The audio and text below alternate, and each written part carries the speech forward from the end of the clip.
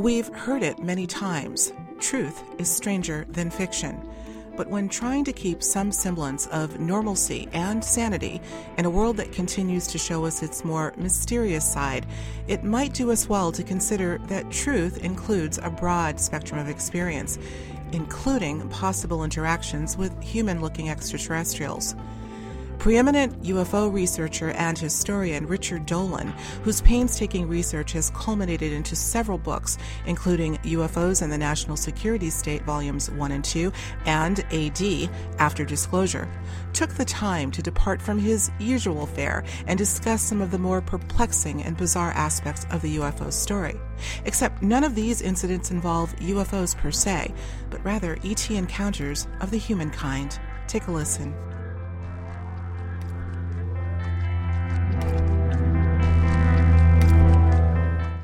All right, Richard, it is story time. But the stories that you're about to tell are not your grandmother's stories. These are not the usual fare. These are extraordinary accounts that you've agreed to share with our audience, and I'm grateful for that. And I'm calling this E.T. Encounters of the Humankind.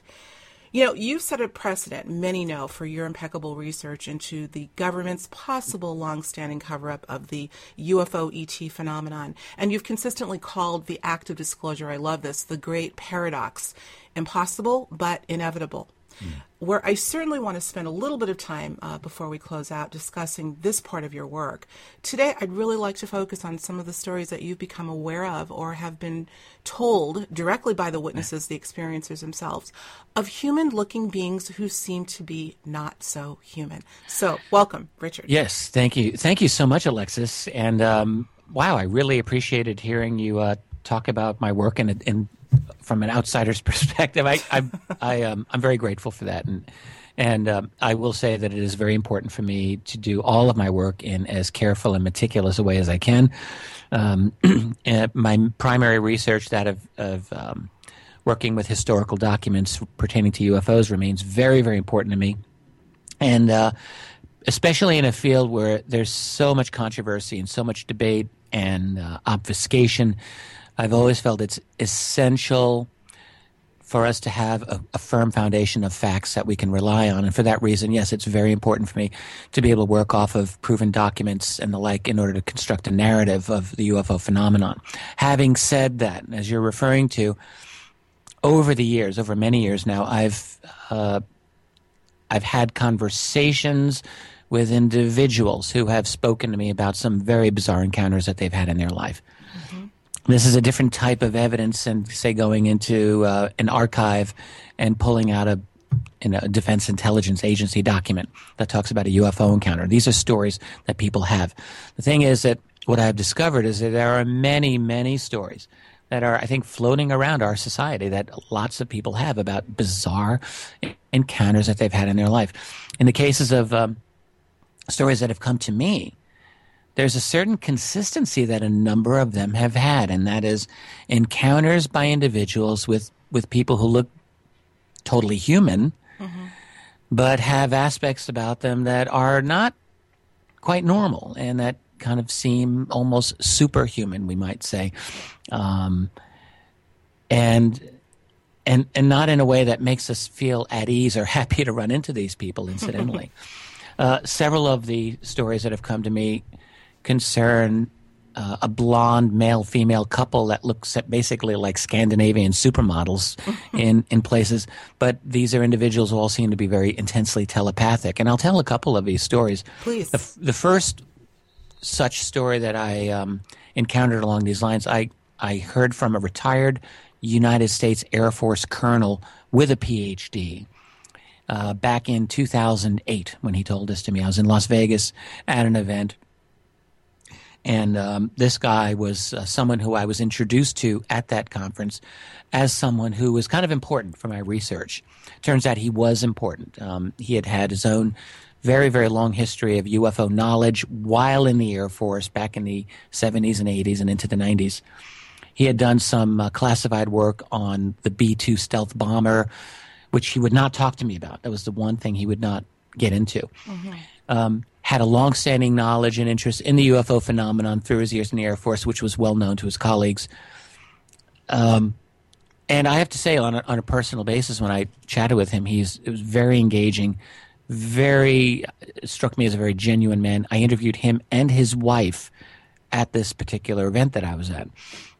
And he said to me, after we talked about a number of other things that he'd learned while in the military about UFOs, and we can actually talk about that too, but then he told me this bizarre personal story. He said, and actually, this is like the strangest thing that's ever happened to me, like ever. And I said, well, what is it? And he said, well, I was with my wife, and she nodded, and she said, yeah, we were, and with another friend of ours, a woman, at a Las Vegas casino. And we were just on some downtime, having fun. And he said we were on the second floor of this particular casino, and our mutual friend, the woman, who he said was kind of like psychic, that's how he described her. And this is a man who is very open to the paranormal, very open to psychic phenomena. Despite being an Air Force colonel, you might think, they're not. Well, he was. And as I said, he was a PhD as well. He said, anyway, we're walking along the second floor, and my psychic friend grabbed me by the upper arm and stopped me. And she looked over in the direction of this strikingly beautiful blonde woman with this incredible blue outfit on. And she said, she's not like us. She's not one of us. Or something to that effect, she said to him. Now, I'm thinking, well, it's Las Vegas, and you get beautiful women in striking clothing wherever you go. And he said, yes, I realize that. He said, but this woman was different somehow. And the friend and his wife both got nervous, and they both went down the escalator to get away from this beautiful woman who's standing probably 30, 40 feet away, just by herself. So they went down the escalator, and he's still standing there looking at this woman, and her back is partly toward him. And then he said to me, that's when I heard her in my mind. And the thought that I heard coming from her was something like what you'd get from a police officer on the beat, like, nothing to see here, keep it moving. She said something like, there's nothing here for you, just keep moving along, go about your business. That was like this very powerful thought that came into his mind. And he was rather startled by this, as you might think. Moments later, she's joined by an equally beautiful blonde man wearing similarly beautiful blue clothing, like very striking. They're conversing together. He said they're obviously a couple. And after a few minutes, they started walking toward the escalator where he was standing. And he thought, good. When they come here, I'm going to talk to them. I'm going to say something to them. And he steels himself up for this moment. And instead of talking to them, though, they walk right by him. They go on the escalator, and they start going down the escalator. So he thinks, damn it, I wanted to talk to them. He said, well, I'm going to get behind them. So he gets behind them on the escalator as they're all going down this escalator. At this point, his wife interjected in the story, and she said, she was actually really funny. She was sweet. She said, oh, my God, we were so scared. My friend and I were peeking from behind the slot machine out. Yes, right. Looking at this couple coming down the escalator and him following. And then he continues and he says, and as I'm going behind them on the escalator, I heard them thinking to each other. And the conversation was something like, yes, he hears us. Yeah, he's no big deal. Ignore him. He's not part of any program. We'll just do what we're doing, essentially. They get to the bottom of the escalator and they just walk off, and that's the last anyone sees of them. So the aftermath of this is about as interesting as the encounter. So the aftermath of it was the three of these people are conversing. And it turns out the psychic friend of theirs was also a hypnotherapist. And they essentially come to the conclusion that she was going to regress as colonel so that he could more properly remember exact things that might have been thought, by this couple. And he's thinking, that's a good idea. So a couple of days later, like 2 days later, I believe, he's at her house, and this is in Eastern California, near Nevada, but not in Nevada. And she's in this cul-de-sac neighborhood, dead-end neighborhood, very quiet. So he's in her house, lying down on a couch, about to be regressed, And as he's about to be regressed, they start hearing construction sounds outside the house, like jackhammers and construction machinery and the like. They go outside and they find nothing. They go back inside to do the regression again, and once again the noise outside disrupts them. And this happens several times, so much so that they decide, well, obviously we can't do the regression today. He says, but here's the good thing. Look, I'm going to be back in town in about a month, so how about I call you before I arrive, and we can do it then. She says, great, sounds good. So a month goes by. A day or two before he was about to meet her, he calls her on the phone and says, hey, I'm going to be in town. How about, are you still up for that regression? And she says, what do you mean, regression? He says, well, we tried to do that regression last month. Don't you remember? She says, what? Regression? This woman had no memory of anything. Yeah. She had no memory of doing the regression. She had no memory of the encounter with the blonde couple. None of that. It was like it did not happen. Wow. And they never followed up. So that's a very unsettling story. So the implication clearly is that whoever was behind that encounter with those individuals, whoever they were, some agency did not want this regression to happen, and they were presumably trying to protect something. They wanted to stop it. Yeah. Now, 2 years after I got a story from this colonel, I was at a different conference in Western Pennsylvania, so on really the other side of the country. This is in 2010. It was right after my book AD After Disclosure came out, and I remember it very well. It was the first time I had those books at an event. And I'm sitting at my table, and this woman and her husband come up to my table. And this woman was about 60 years old at the time. She looked like a nice housewife, honestly. And her husband looked like a nice regular guy who, I don't know what his job was, but they were just good people. You'd probably be happy to have them as your neighbor. Mm-hmm. She said, well, I had a really strange thing happen to me back in 1965, and I'm wondering if I could tell you about it. And I said, yes, of course. I mean, this happens to me all the time when I'm at a conference. People tell me these strange things. So she said, well, it was 1965. I was about 15 years old, and I was in church with my mother here in Western Pennsylvania in a tiny little town, and there's lots of tiny little towns in Western PA. I've been there many times. She said, where everyone in town knew everybody else, especially in church. So she's with her mother in church. And she sits down in the pew, and right in front of her, this absolutely beautiful blonde couple sits in front of her.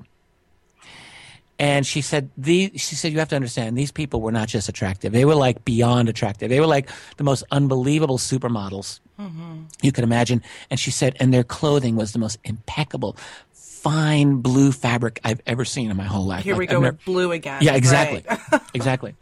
Wow. And being a teenage girl, she didn't say this, but I assume I have a teenage girl, very knowledgeable about fashion, very interested in that sort of thing. So I think she was just transfixed by this couple, like staring at them. And she said, and what amazed me was how like nobody else was looking at these people. It's as if they were just in there, and they were the most obvious thing in this whole church was this blue couple, this blue-dressed blonde couple that looked amazing. And why was I the only one noticing them? I didn't get that. So while she's saying, and she's watching them too, and like they obviously did not fit in. Like they didn't. It was a Catholic mass, and I grew up going to Catholic mass, and you have to sit, kneel, you gesticulate, you do the sign of the cross, you do all of these things. And she said, like I could tell they didn't know how to do it. Like they were looking around at everyone else and following along. This was like not something that they had grown up doing. Mm-hmm. And she said, as I was thinking this, I heard one of them thinking to the other. So again, and this is on the other side of the country, this woman had no idea who the colonel was. Not a chance. She said, I heard them thinking to each other, and I heard one of them think to the other, well, it appears that we're fitting in pretty well here. Or thoughts to that effect. And then she heard the other one thinking back, yes, except for the girl behind us who can hear us. This is exactly what she told me. Yeah. And at that point, her eyes got very large, and she was scared, obviously, but she was also really intrigued. After that, she heard nothing coming out of their minds. So my sense is that they somehow figured out how to shut it down. Shut it down, right. Right. They go through the rest of the church service, and they're sitting kind of in the middle of this church. And at the end of the service, this couple gets up and out really fast, like very efficiently. They're just out. And she gets it in her head that she's going to follow them. And she bolts out. And her mother, who was totally oblivious to the whole thing, as all parents typically are, she says, get back here, young lady. Where do you think you're going? But anyway, so she follows them out. So she goes to the front of the church, and she sees them, and they're across this parking lot, and they're going quickly toward like over this little hill, and she trots across there as fast as she can, and then she sees them. They're going across this field toward like a wooded area, and she starts down the hill, and then she stops because she sees a third figure, and the third figure, she said, scared her. And she said, "Do you remember Lurch from the Addams Family TV show?" And I said, "Oh, yeah." Well, he looked just like that guy. Oh, wow. So he was very tall, very pale, a black hat, black suit. And that intimidated her. So she stopped. And she saw this blonde couple walk up toward the tall fellow into the woods. He turns around and he walked into the woods following them. And that was her story. So, there's no UFO associated with it, either of those two stories. But let's face it, they're very odd. Absolutely. They indicate, the presence of some other whatever that's, what are these? What are these things? Right. I think there are a few elements to look at here. Those are two obviously very loaded stories. I want to add another one that I think you, Richard, might be familiar with, and that is the work of the late great, Ingo Swann. For anyone who can grab a copy of his book, Penetration, it is loaded with information, including a story that he tells. I'm going to just add this to the tapestry very briefly. He, obviously there's a whole spectrum of odd experiences, not the least of which is his encounters with a Mr. Axelrod. But in addition, he tells a story of being in a grocery store. I think he was visiting some friends in Los Angeles and had planned a meal, the sumptuous meal, to try to entice some insiders, I think he knew, to get some more information about such matters that we're talking about. But as he's in this grocery store in Los Angeles, I think he's in the produce section where he runs across this very conspicuously beautiful, scantily clad woman wearing a halter, short shorts, 8-inch heels. You know what I'm talking about. Total knockout. Total knockout. And Ingo Swann, who was completely gay, didn't matter. He was like magnetic. He was still drooling. Absolutely. Exactly. So he found himself drawn to stare at her, obviously, but as he got closer, he said that he literally went into a state of shock. Hairs standing on the end of his arm, goosebumps, dry throat, the whole nine. And then he had this realization, not a thought, but an absolute realization, hell, she's an ET. There's more to the story, of course, but this kind of encounter, although we don't hear much about it, I have a feeling they're happening far more than we're certainly hearing on a regular basis. That story from Ingo Swann, that's a really good story. In fact, I wrote about it in my second volume of UFOs, the National Security State, and I think I gave a very good synopsis of that and other of Ingo's encounters, which are quite fascinating. And there is, as you say, there is more to that story. It's fascinating. He became absolutely convinced that she was not human, and he got a kind of confirmation about that from kind of a deep intelligence group that he was associating with at that time. That's all part of his story. And no, you're exactly right. Like, he had to go near this woman, and as he got close enough to her, he had this. It was a moment of terror, panic that seized him about that. I have one other story. Like, this is one that I don't know if I've ever recounted publicly. I will probably include this in a written book. I'll certainly have this probably in volume 3 of UFOs and a National Security State when I finish that, and I may include it elsewhere. But this is a story that I received from a woman. I was giving a lecture in Iowa a number of years ago. After the lecture, these people come up to me. This was a very soft-spoken, well-educated woman who told me that she'd never given the story out anywhere. And after you hear me telling it, you'll see why. She just didn't really know how to process this or what to do with it. But back in the spring of 1998, she said to me, she was a young college student in her early 20s. Her name was Lisa, by the way. So she was in her early 20s, and she was studying for one semester in the UK for a degree in English literature. So kind of a nice, experience. I did that back when I was 21. I was at Oxford for a while, and it was a nice experience. That's what she was doing. So she's very smart, very articulate, level-headed person. And back then, she said on many times she would take the train system in the southern part of the UK, and she would go back from London, between London, Birmingham, and Swansea, which is toward Wales. So then, toward the end, she said either the end of February 1998 or the beginning of March of 1998, she has a very bizarre experience. So she gets on the train at Stratford upon Avon, and she was bound for Swansea, Wales. It was around 5 or 6 p.m., she said, and she was in the middle of a commuter rush hour. So it wasn't surprising that she gets on this train and she sees a full car. But then again, this car was very full. Not only was every seat taken, but a lot of the people were standing and they were clogging the aisles. So she gets into the car, and again, to her surprise, she sees one empty seat. So she sits down in that empty seat. So these are compartments. So each compartment is designed for 4 people, and the seats are like facing each other. You can visualize that. So just to her left is a woman holding a newspaper, and she's wearing like a headscarf and gloves. She looked like she's maybe 50 years old. She looked as though she had a long day at the office. And the woman looked Northern European ethnically. So Lisa sits down. She greets her politely. Hello, how are you? The woman looks at her, she says, with eyes that were unusually large, unusually round, and with these brilliant colors. Not hazel, but some kind of combination of colors that looked unusual. She had eyeglasses, but Lisa said this is not the reason her eyes look crazy. So her first response, so she faces Lisa. Her first response was this long, drawn out. She says, "Oh."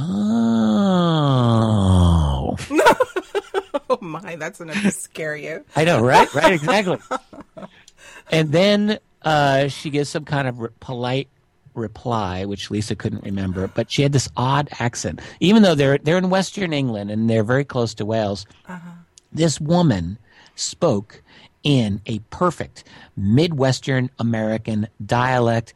In fact, this woman sounded exactly like someone from central Iowa, which is right where Lisa had grown up. Interesting. Okay. Yeah. So there was only one other seat on this car that was not occupied. It happened to be directly across from her. Now, there were bags and other things on the seat, and those belonged to a woman who's directly opposite this unusual lady that was just talking, so like diagonal from Lisa. Now, this was a woman. She had dark curly hair, brown eyes, seemed a little more normal looking. She had unusual eyes, though. They protruded out. They bugged out a little bit. Very intense, very intense. So during the whole time that Lisa and this strange woman are chatting, this other woman is leaning forward. I mean, think this is bizarre. Yeah. Obviously listening, obviously very attentive and curious. It's kind of unusual behavior. It just didn't seem normal. So she never spoke, but she kept moving her head and her mouth in ways that were odd. And then she looked at Lisa, and it was a very unsettling way that she looked at her. So now Lisa's looking around this car. She sees a young guy, maybe 30. He's standing. He's reading a magazine. He smiles at her, and he starts reading the magazine again. There's another guy less than 10 feet away, 1 or 2 rows away in an aisle seat, and he's looking directly at her. He seemed ordinary, maybe mid-40s, bald, paunch in his belly. He's wearing a white T-shirt. He's got jeans, black leather jacket, no glasses. Now, this is where things are really bizarre. She's looking at this guy's left index finger. And what she noticed, this is what she said to me. I noticed it was unraveling. I said, what? She says, well, his finger was unraveling. She said, there was a seam in his finger, like cloth. I said, well, it was gloves, right? She says, no, it was not gloves. So she's looking at this thing very carefully. And what she sees unraveling, it wasn't like medical sutures, she said. It was thread. She said to me, look, I have excellent eyesight. This was not an ultra tight fitting glove. I knew what I was seeing. The skin of this man's hand appeared to be very silky and definitely synthetic. Wow. Basically, she said he looked like he was wearing a human suit. Right. So they're looking at each other. He sees her, she sees him. And just like the two women in her booth, this guy had very unusual eyes, very unusual look in his eyes. Then he turns away and he's looking out the window. At this point, she's feeling lightheaded. And she said, almost as if my brain were paralyzed. She started feeling physically ill. So she's thinking, what's going on? Did I just have a stroke? Was actually her question. And that's when she had this realization. This man was not human. The people around her in the train were not human. And she begins to feel panic, right? And so she decides, I'm getting off the train at the next stop. I don't care how far I am from Swansea, I'm getting off the damn train. So she's looking at the guy with the unraveling finger, and he's fidgeting. He's looking uncomfortable. So as the train comes to a stop, she's getting to her feet. But the guy beat her to it. In an instant, he gets up, and he's out of the train at the opposite end of the car. And she thinks, all right, I'm going to stay on the train. So she sits down. But things don't end here at all. So the guy's off the train. He's on the platform, and she sees him through the window. He's walking among the crowd. He sees her through the window. All right? Mm-hmm. He's staring at her, and as he's walking by, he's holding his gaze at her. And now she's noticing other things. His clothes don't fit well. They were kind of out of proportion with his body. And his eyes somehow changed in a way that she couldn't tell, but she said they looked different. And not only that, the scarfed woman next to her is also looking at this man. And as she's looking at this man, she has a newspaper in her right hand, and she's using the newspaper to block her face from Lisa's view, as if she's communicating with this guy. And the woman with the dark curly hair is also watching the man as he walks by. So now I mean, it's like the Twilight Zone. It certainly is. So I hope this is not going too long. So the train starts moving again. And the scarfed woman turns to Lisa, and she says, we've been here for many, many years. Okay. Now, this did not, at the moment, I think our witness, Lisa, I think her head was in this fog, because at the time she's thinking, we, the British, have been here for a long time. Mm-hmm. But this woman did not sound British. But this whole incongruity didn't really make sense at the moment. Years later, I mean, she said to me, like, my God, I was so naive. I was so confused at the moment. I didn't really handle this right. There was another follow-up statement the woman made, something having to do with being a star being or star child. This is how really? Years later. Yeah, but she couldn't remember it perfectly. Mm-hmm. So now they're coming up to the next stop. And she's, for whatever reason, she's not feeling as panicky. She's feeling okay, even though she still believes that these are aliens on the train. She still believes that. Now the most amazing thing happens of all.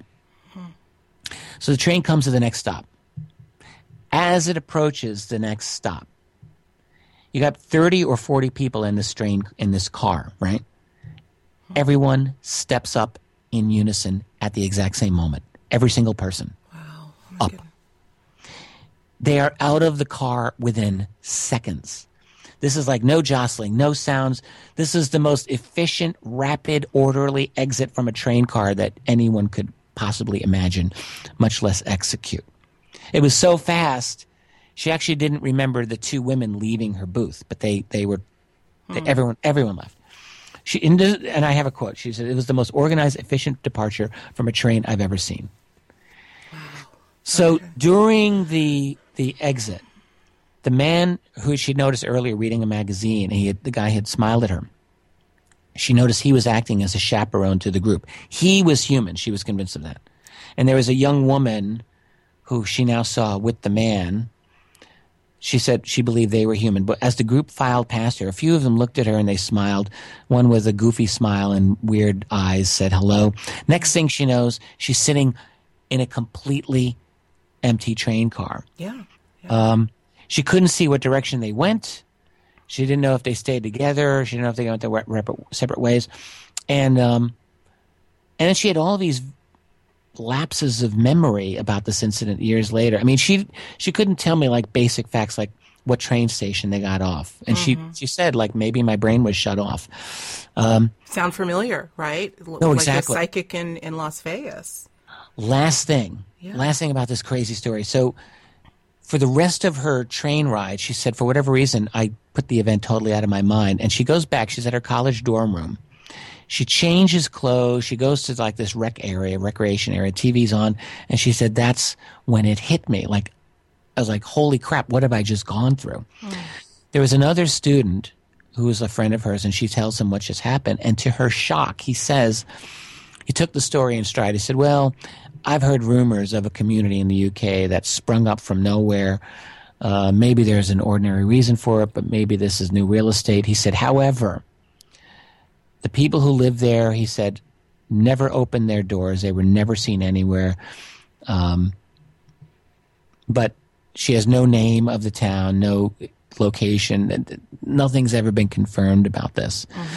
I mean, here's the thing. You could dismiss this as a paranoid thing of like a young student living in a foreign country. But when I met with her, I have to tell you, I spoke with her on the spot, and then after the fact, after I came home, I chatted with her in great detail, and very rational, very precise, very level-headed in everything. And that's her story. You know, it makes no sense. So, well, none of these do. And, you know, obviously my head is swimming now. I have so many thoughts, and obviously they'd all be speculation. But, Richard, I think we're at the point right now where, you know, there's a part of us that wants some substantiation, some corroboration, some proof that we're living in a reality, a form of reality that is just not what we think it is. And yet I think it's the anecdotes that you're telling and many more that are really going to show that there's a spectrum that we are intertwined with that is teeming with intelligent life, that is just, you can't ignore it anymore. I mean, I'm thinking of this woman, and I'm thinking the last story that you told, and I'm like, well, okay, could there be, I mean, we've heard of the idea of parallel dimensions and parallel realities perhaps overshadowing ours on occasion. They may look somewhat like ours, but maybe a bit different and may have different inhabitants. I mean, there's so many ways you could go with this, but there are. There's the go on. I'm sorry. No. Continue. There's the story of you know, a lot of people in the fringe field kind of know of the Skinwalker Ranch, and there's a famous book about it, and that's out in Utah. And this is a place where it certainly does appear that there are some very bizarre types of things happening there that appear to have an explanation that's like interdimensional. And if that is the case, then, and there are several other places where it looks like there are, it's not simply UFOs, it's not simply crypto creatures, bizarre creatures, or ghosts, but it's all of these things and more. So that's one possibility. The other possibility with some of these strange encounters is simply that there are people who quietly live among us for whatever reason, very quietly, not really wanting to interact very much with general human culture, keeping themselves separate for whatever reasons and for how long a period of time. And I do think that that's part of the answer. I think that there is a presence of basically human-looking people. I realize as someone who's never heard this before, this sounds absolutely insane. But the problem is that when you start hearing one account after another, you have to wonder what actually is happening. Absolutely. These people are being very truthful, and I think that they're intelligent. I've had a few of well, I'm not going to say a few. I've speculated a little bit on a couple of people that I have that have caught my attention that I've really, really wondered about. You know, this whole idea, you make a good point. It's very difficult to come up with a word, Richard, to really describe what encompasses this. We call it the field of UFOs, and we know it's so much bigger than that. We call these beings ETs, and yet we sense that it's so much bigger than that. We say that aliens are visiting. I've always had an issue with the notion of aliens visiting this planet. That seems somewhat like a misnomer. The word visit never sat well with me. And the fact that you're mentioning that perhaps they've always been sort of quietly sharing this space, if you will, with us, means that maybe they've been here longer than us. So there are just so many different angles that we need to start to entertain. I agree. My current best theory is that, first of all, I always try to distinguish between what I can confidently say I know and then what I think. Mm-hmm. So what I know is that there's a phenomenon that our military and other militaries have engaged. We know this because we have a document trail proving it. Phenomena that are not supposed to exist, objects that do things that are supposed to be impossible, but that's what they've been recorded doing. So that's not a suggestion, that's not a hint, that's proof something's happened.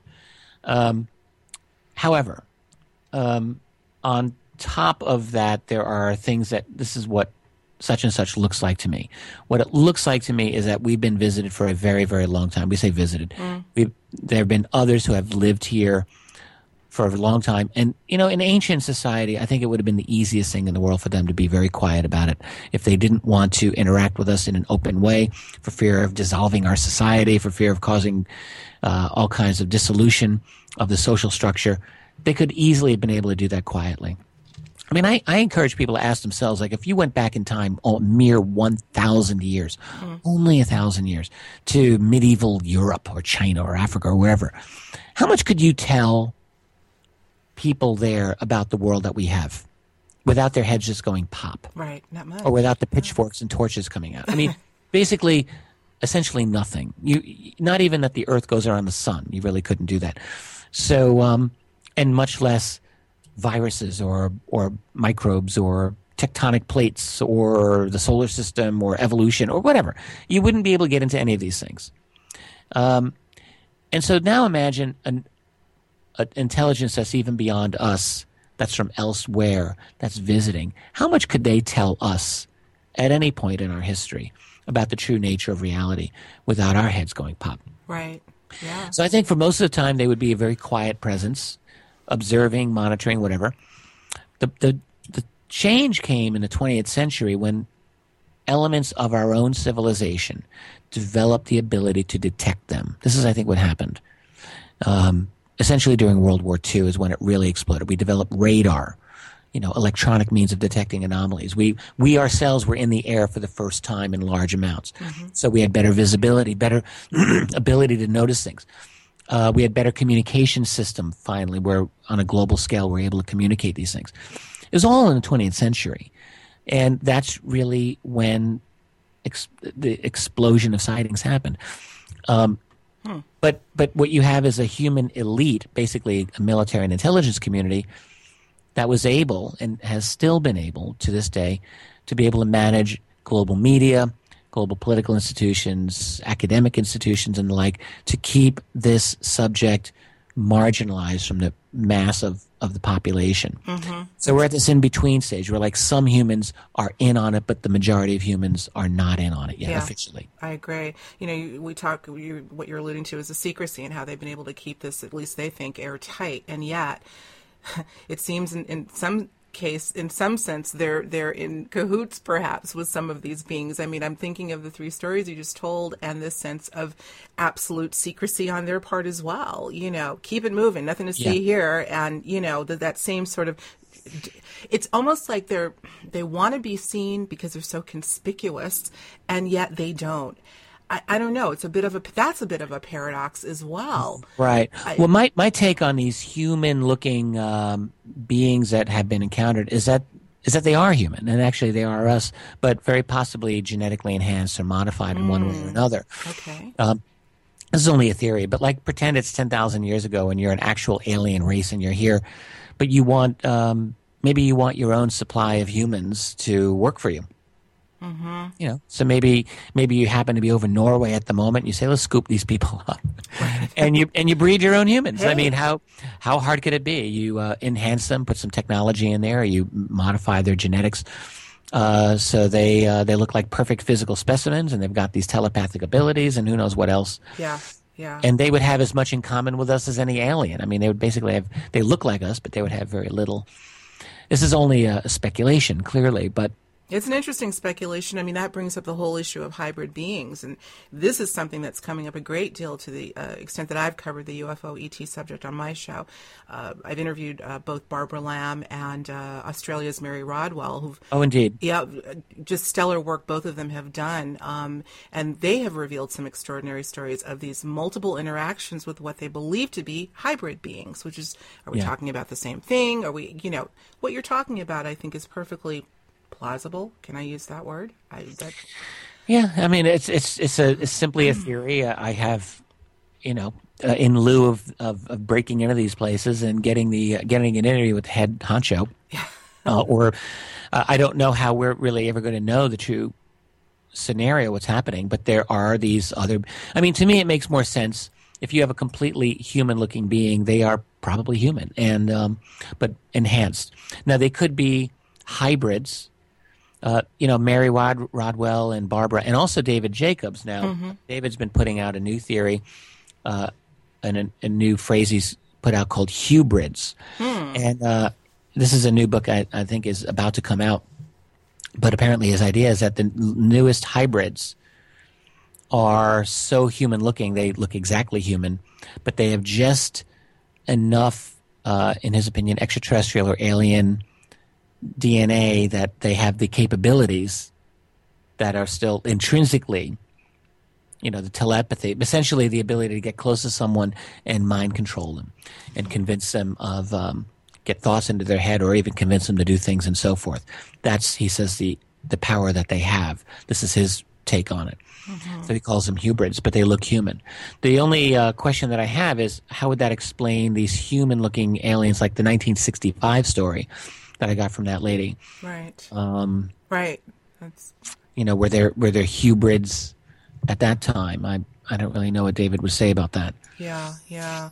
Well, again, this brings up the notion, the idea of our looking at time linearly, past, present, future, 40 years ago, 100 years ago, and maybe the possibility that there's been an overlap of time, that these hybrids, although they may now be, I don't know, they're now coming into our reality, may have actually been here before, not necessarily in a linear sense. Do you know what I mean? It's, all bets are off. When we start talking about things like this, Richard, all bets are off, not just about beings, but about the nature of time, the nature of reality, the nature of dimensions.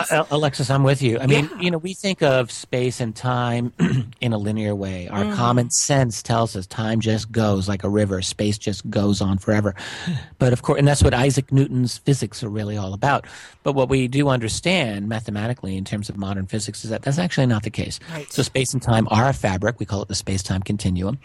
They are, according to whether it's Christian theology or Big Bang physics, the universe has had a moment where time was created.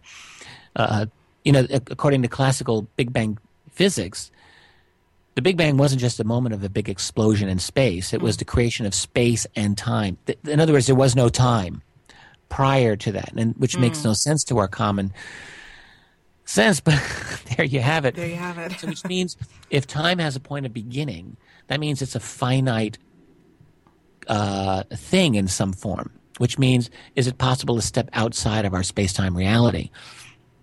Yeah. In one way or another. I think that when people are engaging in remote viewing, for instance, of, they're able to see things not only across space that we're not supposed to be able to see, but also sometimes across time. There are remote viewers who see the future, who see the past. So what's actually happening when they see these things? Well, I think my guess is that some part of us is able to step outside of our space-time reality. What part of that is that? Maybe ancient people had a word for it. They called it the soul. Yeah. That's as good a word as any. So I think that's probably what's happening. And ordinarily our common sense reality keeps us penned into a certain way of looking at the world. But, I think these other beings probably have a way of transcending that space-time reality that we're in. And so when we encounter them, we're at an inherent disadvantage. They can come into and out of this reality more easily, I think. It would be like a fish trying to understand life on land, maybe. That's right. That's a good analogy. I think really, you're absolutely, yeah. Yeah, we may make progress doing it, but we may always have certain limitations. That may be the sad fact of the matter. Well, I think having conversations like this are certainly my reason for wanting to have conversations like this is to start to acclimate people to the possibility. People love to hear stories, but there are people that are having these experiences that have no venue to go to either hear similar stories or talk about their stories. And I really do hope that one day we start to consider this a part of our fabric, because I think it's significant. I think it's very significant. Totally agree. I think there will be a day that this type of subject will be out in the open a little bit more. We call it disclosure. I think that's the subject of one of my books, AD After Disclosure. And I do believe that there will be a moment where this type of phenomenon is forced out into the public domain, and we'll be able to talk about it in an open way. And questions like this and phenomena like these humans who look like us but maybe not be like us, that will come out too. And I don't know if we'll ever get full knowledge of what's happening, but we'll have a better chance at it with an acknowledgement that there's a true reality to the UFO phenomenon, which I think will happen. Yeah. Disclosure is a big buzzword for us fans of the UFO subject. It really is. It's one I avoided it for years. For many, many years. I felt like I was dragged into it, partly against my will, but then I thought, I'm going to write about it. And you sure did, and you've covered it end to end, and the volume has not ended yet. There's so much more. Oh no, there's absolutely. Yeah. Absolutely. Before we leave, we're winding down a little bit. I think we've got about 15 minutes left, but on staying, I just find this whole subject, Richard, of these beings, these anomalies that seem to look human, just incredibly fascinating. And again, I have a feeling that they're far more prevalent than we may know. What comes to mind are the black-eyed children. Are you familiar with that? The story of the black-eyed children and how they too have been sort of literally showing up on some people's doorstep with these same very odd characteristics. Yes, I've heard of this phenomenon. In fact, I don't know how true it is. I published a book recently by a really fine author named Laurie MacDonald called Help for the Haunted. And it's actually an unusual book for me to publish, but she did a nice job with it. It's about banishing evil presences from your house, basically. But she has a section in there on black-eyed children. And I found it very interesting. And she, I think, is in the same position I'm at. I think she's very ambiguous and dubious as to whether or not it's a true reality. But anyway, people can read about it there. The thing is, what are the sources? Essentially, the story of the black-eyed children is that they will appear at your house and they need an invitation to come in. That's right. They can't come in unless they're invited in. And yes, they supposedly have these black eyes. That's the thing. And if they come into your house, basically that's supposed to be a bad thing. I'm trying to remember some of the specifics that apparently happened. Maybe you could tell me. Yeah, well, those are some of the common characteristics. Again, this sort of odd mechanical behavior. These children will knock, not on the way we normally would knock on a door, but it's just this consistent knocking. It's as if they're trying to mimic human behavior, but are not making the grade, And right. The only reason why I bring it up is because these same sort of characteristics seem to be coming out with these stories. Another thing that you're right, that's mentioned along with many of these black-eyed children stories is they need permission to come in. And, it reminds me of a woman that I just actually interviewed very, very quickly, a very normal day spa owner that I happen to know personally, who revealed to me a regression experience she had 28 years ago in which she, get ready for this, folks, believes herself to have been an alien in a previous life. That's not the point. The point is that she has had other anomalous experience, including people that she believes to have run into that looked human but weren't. But again, this idea of needing permission to get closer to her, she brings the same factor up as well. So there seem to be some common threads. Well, this is very common, along with when you get into psychic phenomena, things like seances and dealing with evil entities. Yeah. Ouija boards, things like that. The idea is that the entity needs permission That's right. to enter your life. So there's that common thread. The only thing that I would say regarding the stories of black-eyed children is I would encourage people researching this to be very careful and to source out these stories. Agreed. I think, we live in a strange world. Yes, I think that's really the case. But the question is finding the original source of these stories is really an important thing to do. Mm-hmm. I will mention this. I guess you'd call a shameless plug for one of my books. But in my You're allowed. You are allowed. Go for it. In my last book, which is UFOs for the 21st Century Mind, that's actually my attempt to do a complete book about the entire UFO phenomenon and all of its amazing mystery.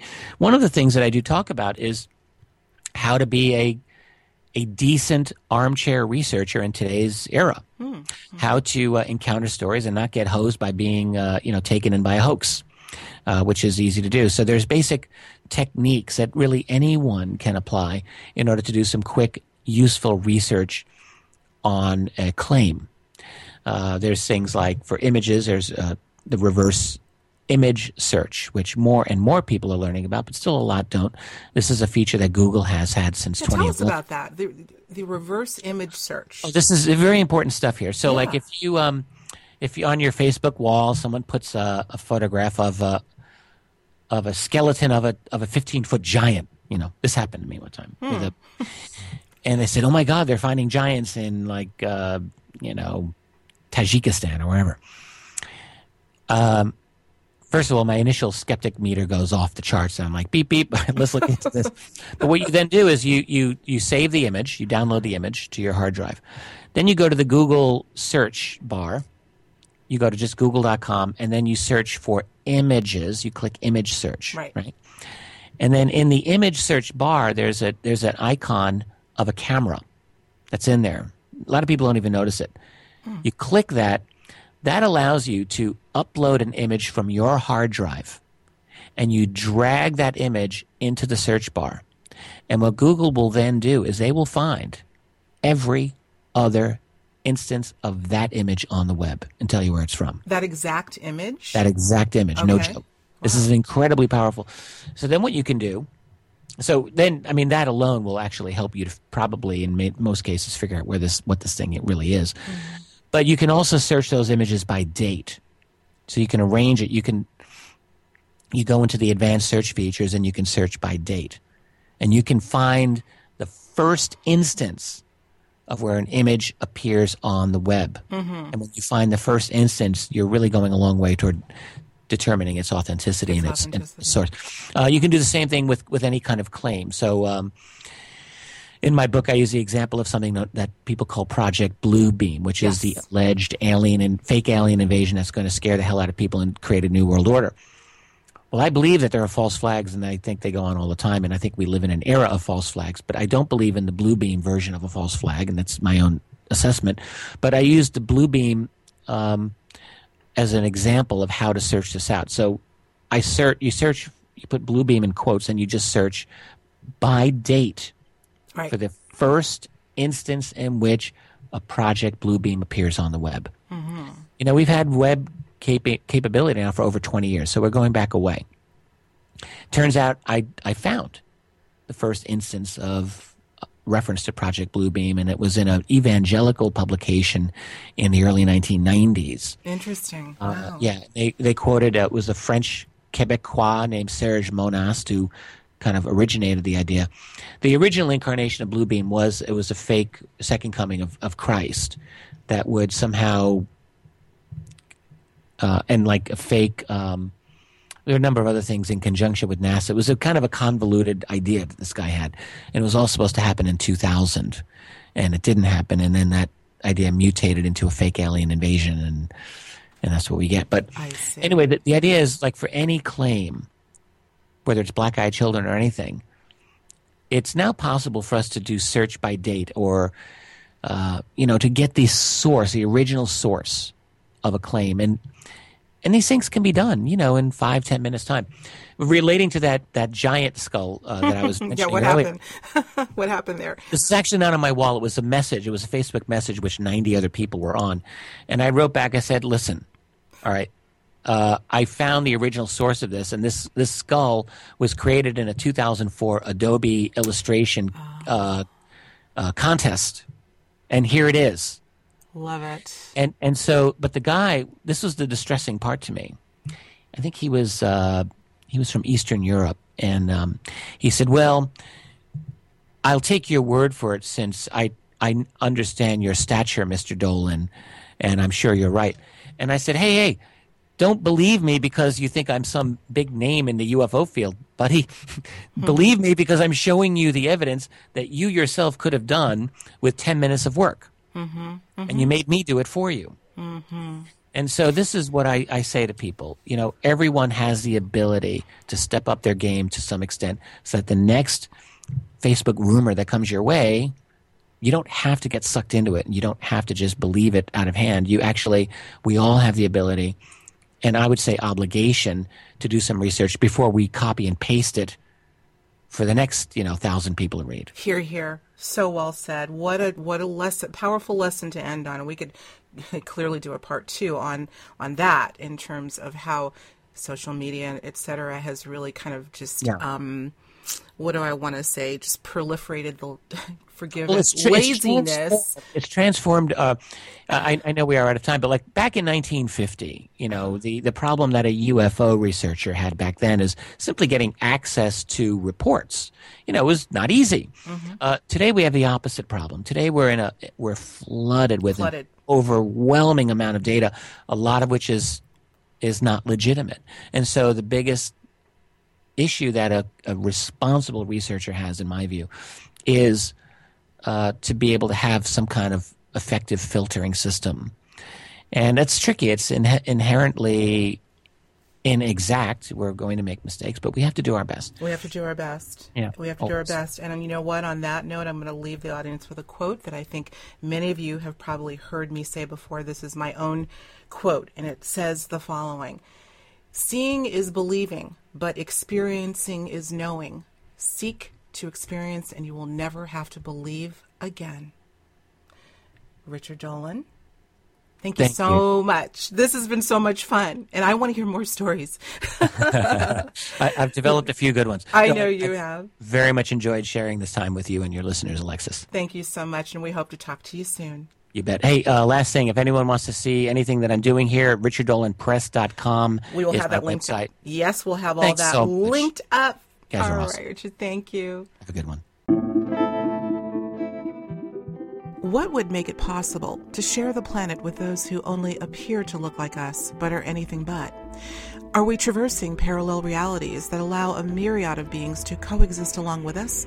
How are they able to communicate with each other and to some of us by telepathic means? And perhaps most importantly, why do they feel such a need to act as super secret, well-heeled chameleons, never wanting to tip their hat as to who and what they really are? Certainly, there are more questions than answers when it comes to the UFO and ET phenomenon. I hope this conversation with Richard Dolan helped bring some insight into the multiple dimensions of a broad and complex phenomenon. If you'd like to learn more about the work of Richard, including his newest book, UFOs for the 21st Century Mind, I urge you to visit his website at richarddolanpress.com. If you enjoyed this interview, you may want to check out my previous interviews with UFO researchers Barbara Lamb and Mary Rodwell by going to the show archives section of our website. Thank you, as always, for tuning in to Conscious Inquiry. Until next time, I'm your host, Alexis Brooks.